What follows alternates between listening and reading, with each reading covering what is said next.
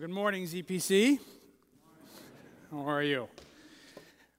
Before I begin this morning, I just want to kind of point out one thing to you. Hopefully you saw it in the bulletin, which is that Megan and I are inviting our family at ZPC to come over to our house for an open house on November the 15th, Saturday, November the 15th. And just to let you know, give a little bit more detail, how it's going to work is it's going to be from 10 to 4, but we're asking you to kind of sign up because I think our neighbors would be livid if we had so many folks there at one time. And so it'll be kind of hour and a half slots. You don't have to stay for the whole hour and a half. You can just make an appearance if that's what you want. Do whatever you want from like 10 to 11:30, 11:30 to 1, 1 to 2:30, and 2:30 to 4.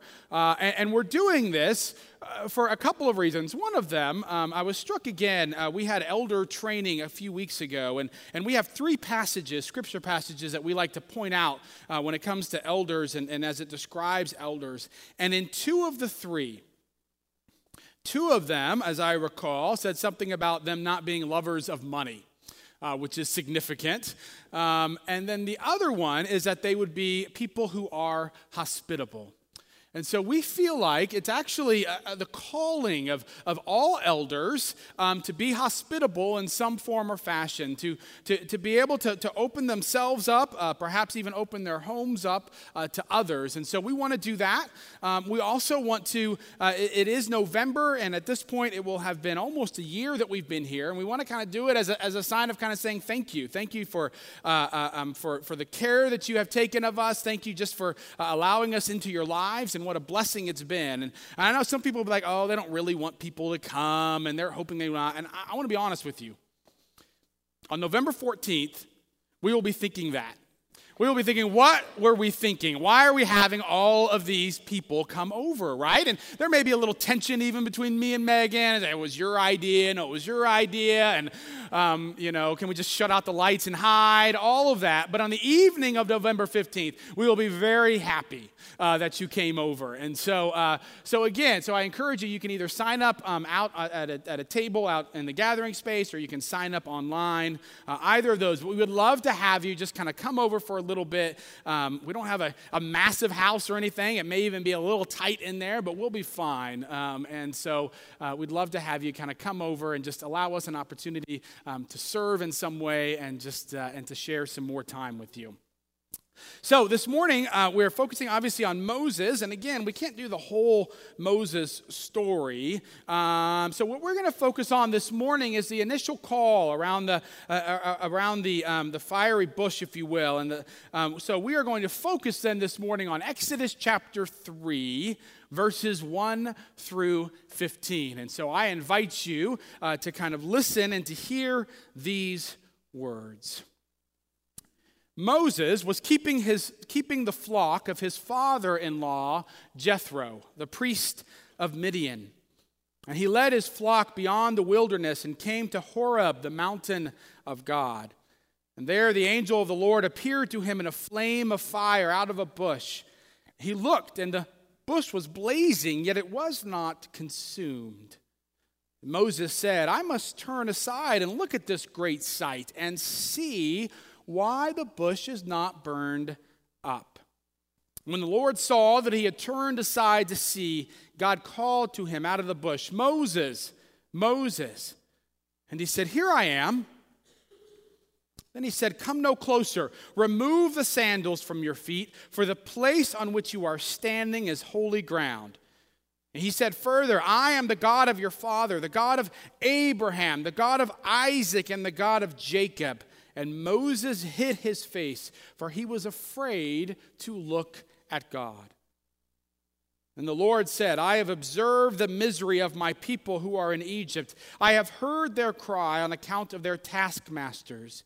Indeed, I know their sufferings, and I have come down to deliver them from the Egyptians and to bring them up out of that land to a good and broad land, a land flowing with milk and honey, to the country of the Canaanites, the Hittites, the Amorites, the Perizzites, the Hivites, and the Jebusites. The cry of the Israelites has now come to me, and I have also seen how the Egyptians oppressed them. So come, And I will send you to Pharaoh to bring my people, the Israelites, out of Egypt.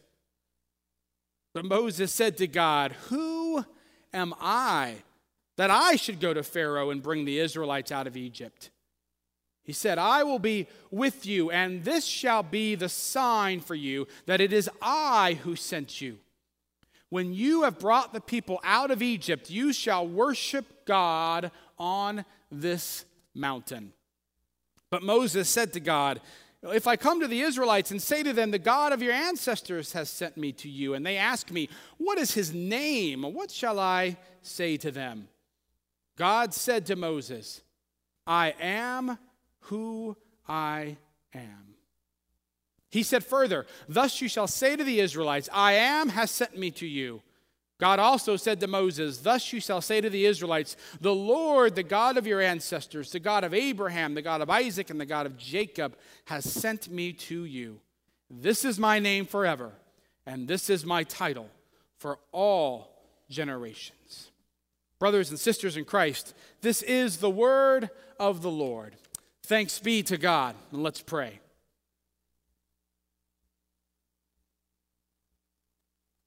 God, we come to you this morning, gathering together to worship, to give you praise for the ways that you have been alive in our lives. And we pray now, Lord, that even in this somewhat short time, that you would speak to us, that you would open us up to what you would have us to hear. I pray, Lord, that the words of my mouth and the meditation of all of our hearts will be acceptable in your sight, O Lord, our strength and our Redeemer. Amen and amen.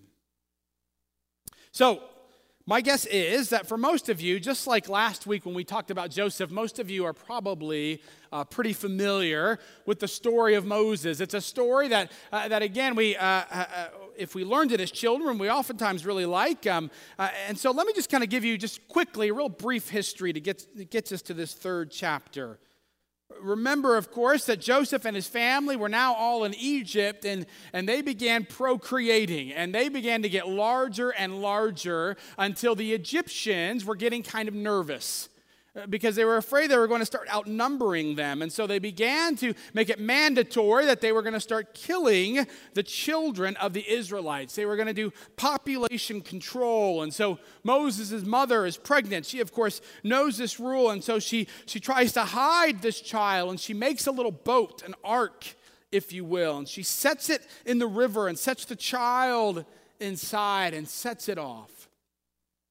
Well, as luck would have it, or if you follow God, as providence would have it, Pharaoh's daughter was there at the riverside, and she saw this child, and she took this child, and she decided to have it as her own. And not only that, of course, but then Moses' mother was actually able to become the nanny, if you will, to her own child. And Moses was able to be raised up in the royal family.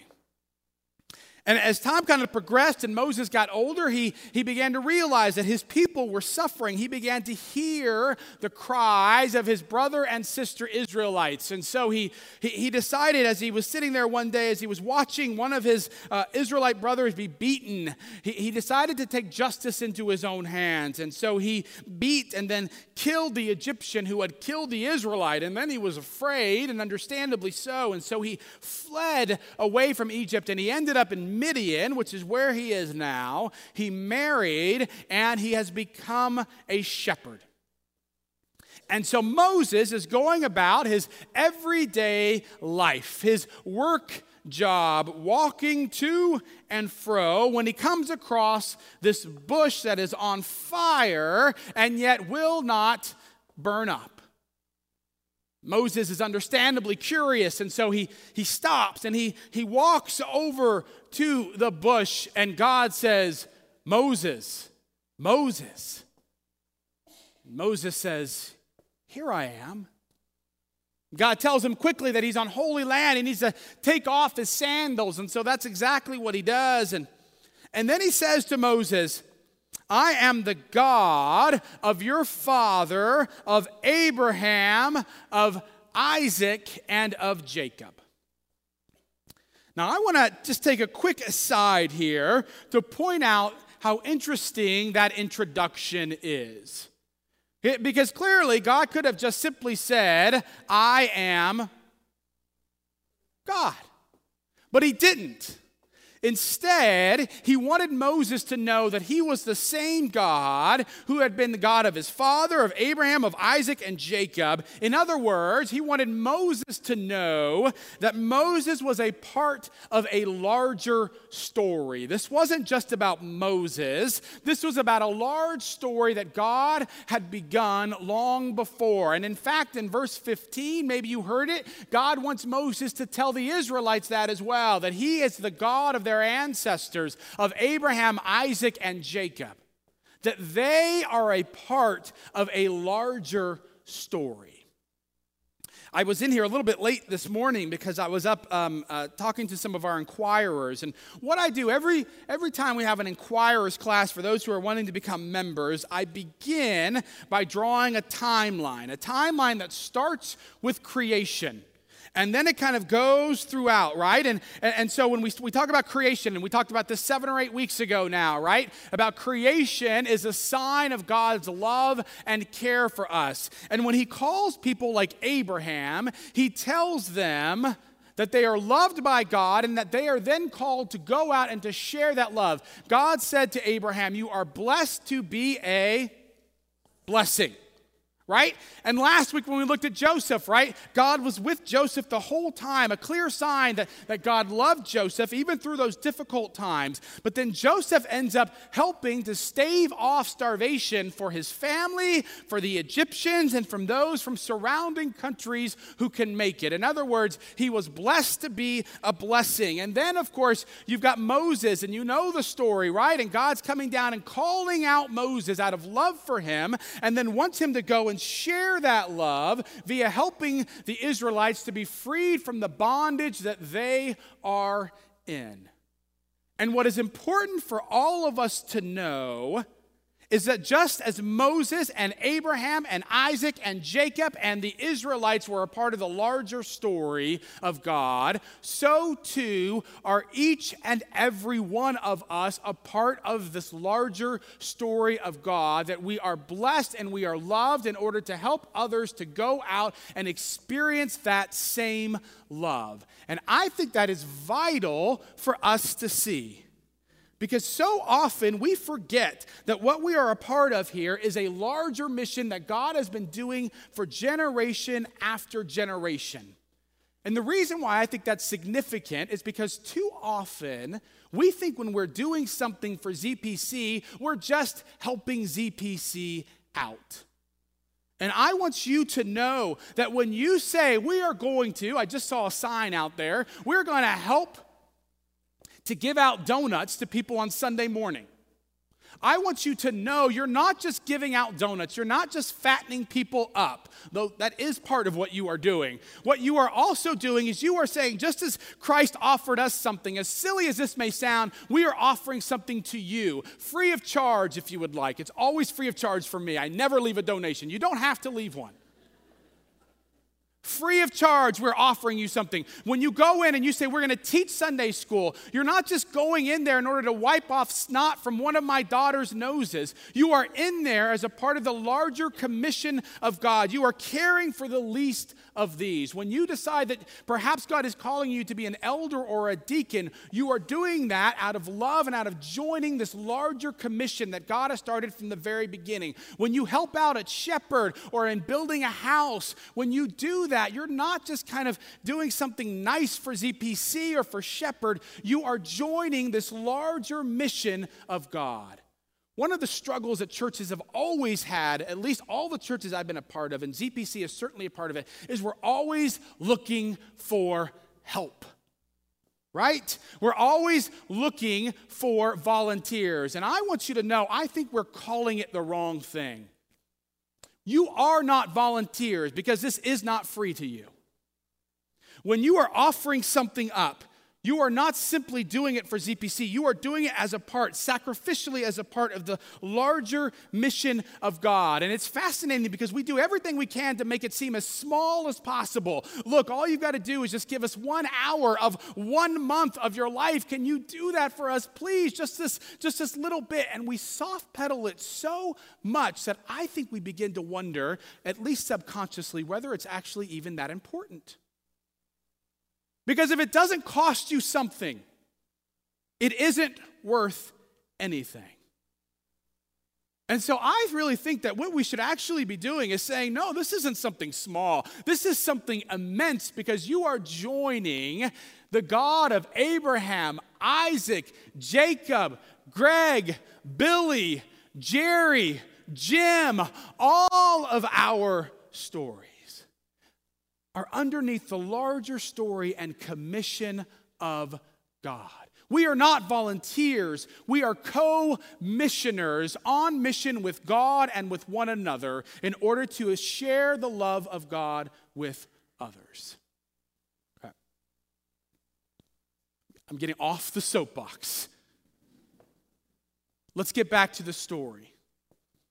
So there's Moses, and he says, "Here I am." God introduces himself, and then God begins to tell Moses that he has heard the cries of his people, that he has seen their suffering, that he knows that they have been enslaved, that he knows that they are hurting and in pain, that God has heard those cries and he is going to rescue them. Now put yourself in Moses' position. This had to be remarkable news. Remember, why is Moses in Midian right now? Because he was running away because of the fact that he had also heard the cries of his people and he had wanted to help them out. He had wanted to let at least one person escape. And now God says, I am going to rescue all of the Israelites. So if you are Moses, you are thinking, well, it took you a little while, God, but I'm pretty excited about this. This is phenomenal, right? Moses had to be getting pumped up, right? Finally, his family, remember, he still has family there, is going to be set free. But not only that, God goes on to tell him, and I am going to send them to a remarkable place, a place that is good and spacious. And in an agrarian society, what you want is space.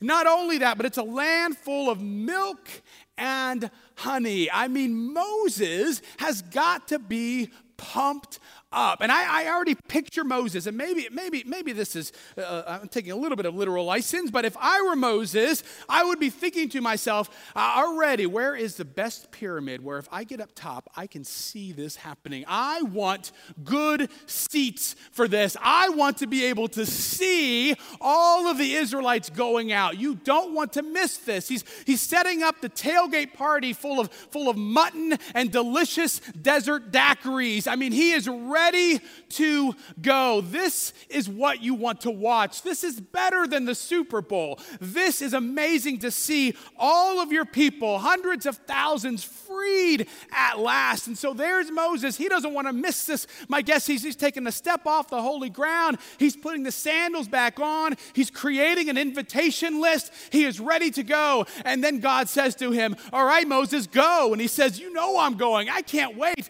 And then God says, I'm sending you to Pharaoh to release my people from Egypt.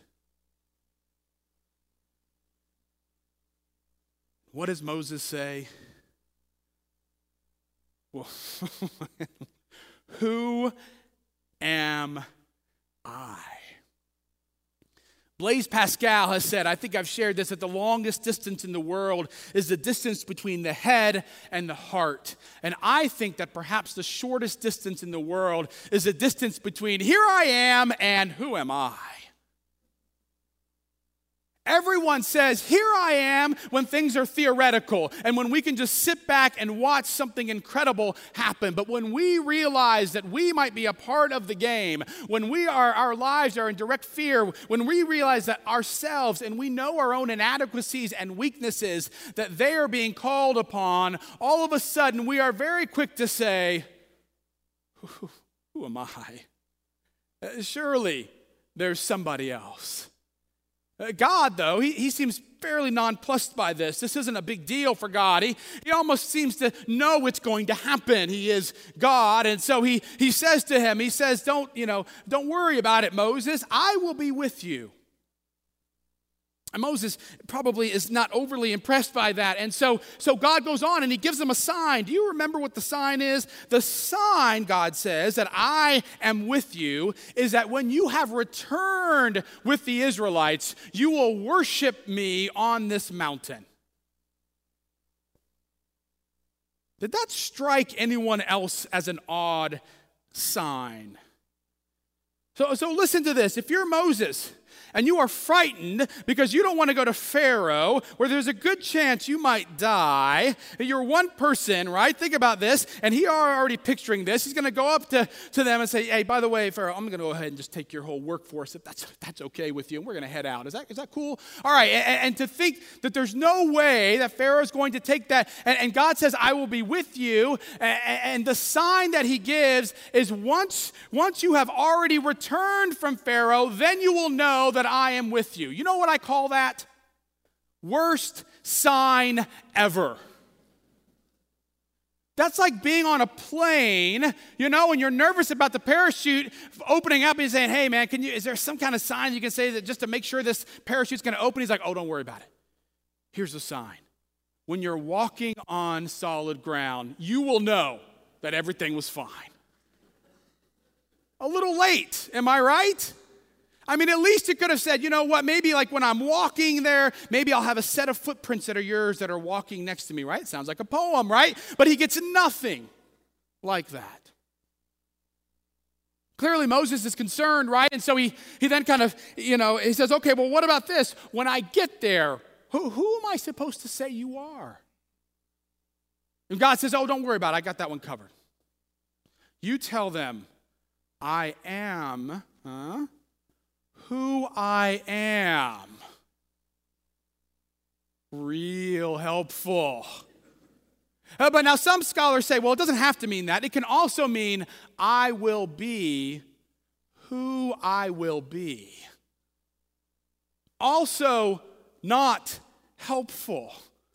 In fact, scholars have spent tons of time and money and thousands of killed trees full of paper trying to figure out what exactly that means. Why doesn't God just give them a little bit more meat? I mean, this is a big deal. Why just kind of my name is a verb, if you will? It doesn't make sense. And one commentator I was reading this week talked about the fact that in some ways what's happening is that he's not wanting to give them a name because he's wanting them to realize and to understand who he is only after they have begun to follow him.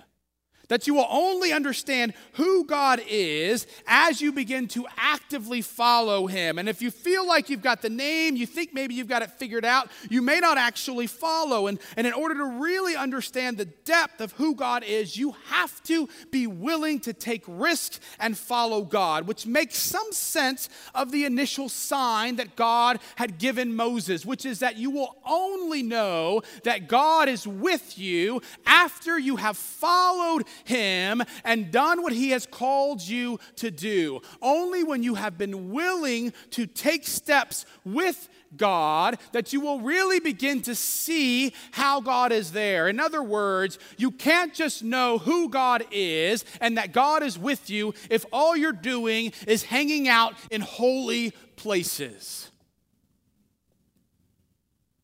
And I think that's significant for us. Many times in the last several weeks, I have talked to you about our mission statement. The mission statement of ZPC, called together by God. You should be getting this by now. Called together by God to make disciples and to release them for service into our broken world. I've told some of you this, but I have one major issue with our mission statement. I like it by and large, but I have one major concern, which is that most of us read things and think of things chronologically. And if you do that with the statement, then we are in trouble.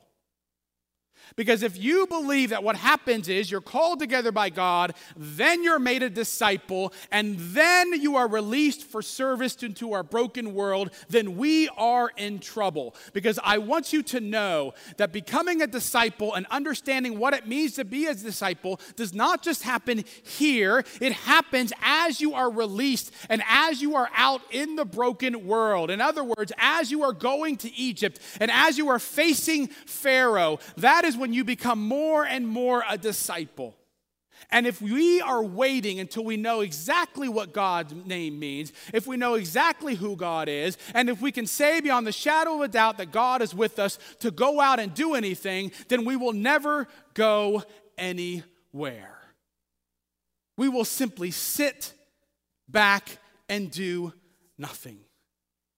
And what I have told you all, I said this many months ago now, is that our worship service here, and what kind of worship service it is here, has much less to do with how good the singing is, or how good the preaching is, or lack thereof, or how good anything is, and much more to do with whether or not, when you were out at your home and in your work and in your neighborhoods, you were serving and following God. Because if you are in your Egypt and in your home and in your neighborhood, and at your work, if you are following God and becoming a disciple out there, then it will change dramatically our worship that goes on here in a holy place, if you will, with the fiery bush. And if all you are doing is coming in here and warming up to the fire, then we are in trouble. It might be comfortable, but I can assure you it is not making much of a difference in the kingdom of God, and it is certainly not helping others to be freed from the chains of sin, of poverty, and of pain.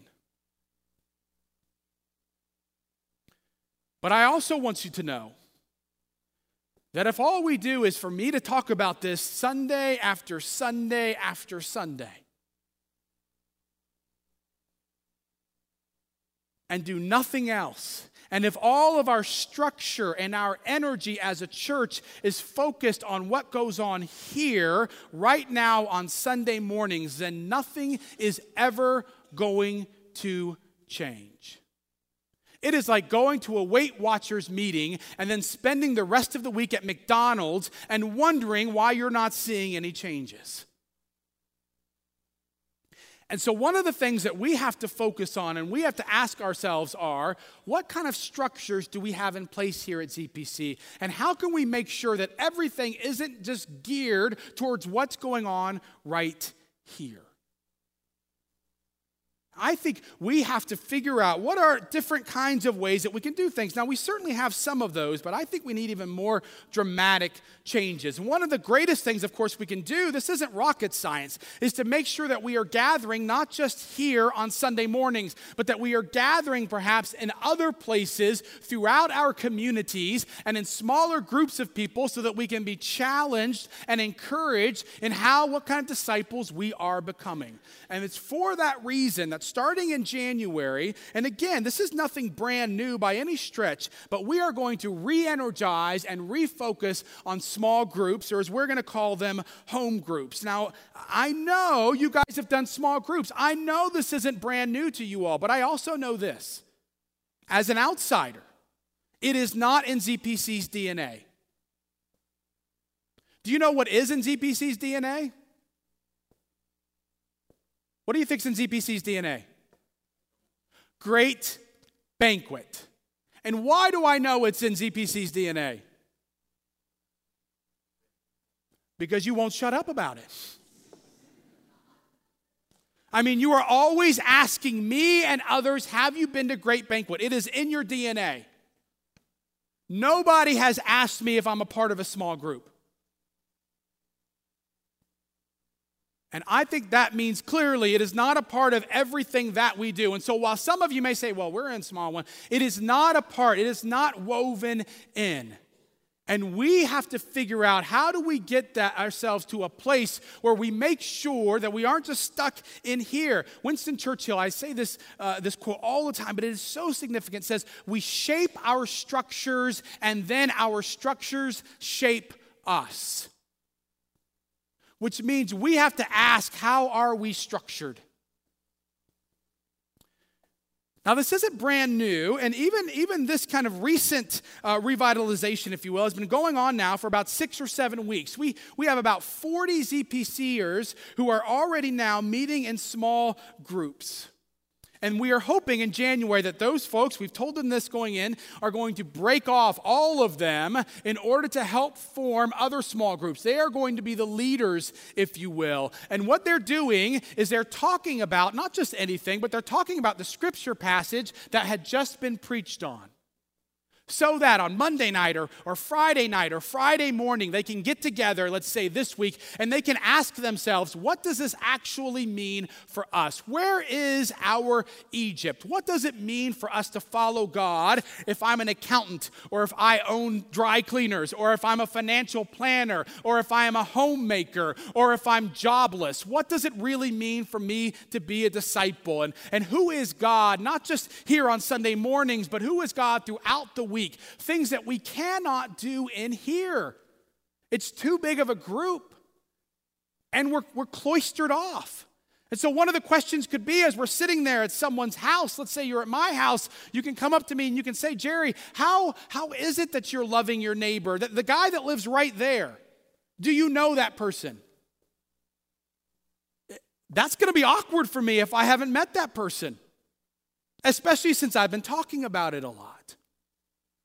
It is a way to make sure to keep us accountable because we genuinely believe that discipleship must happen in other places than just here. And so I want to say this now. There are lots of other details. We're not going to give them all out right now, but I want to hope that you would begin praying about that even now and begin saying, Lord, is this something that you are wanting me to be a part of? And I want you to know that God's answer is yes. I genuinely believe that. It may be a struggle. It may not be easy. But we're here to help you to figure out what is a group that you can be a part of so that we can make sure that we are not just warming ourselves by the fire on Sunday mornings, but that we are actively calling it out and going out into our Egypts and beyond. Session and staff are excited about this possibility. And we're excited about this possibility because we believe while it will not solve all of our discipleship issues, we think it is the right next step. The right place for us to gather together and to say, how can we follow and be a part of this mission of God, the God of Abraham, Isaac, Jacob, you, and me?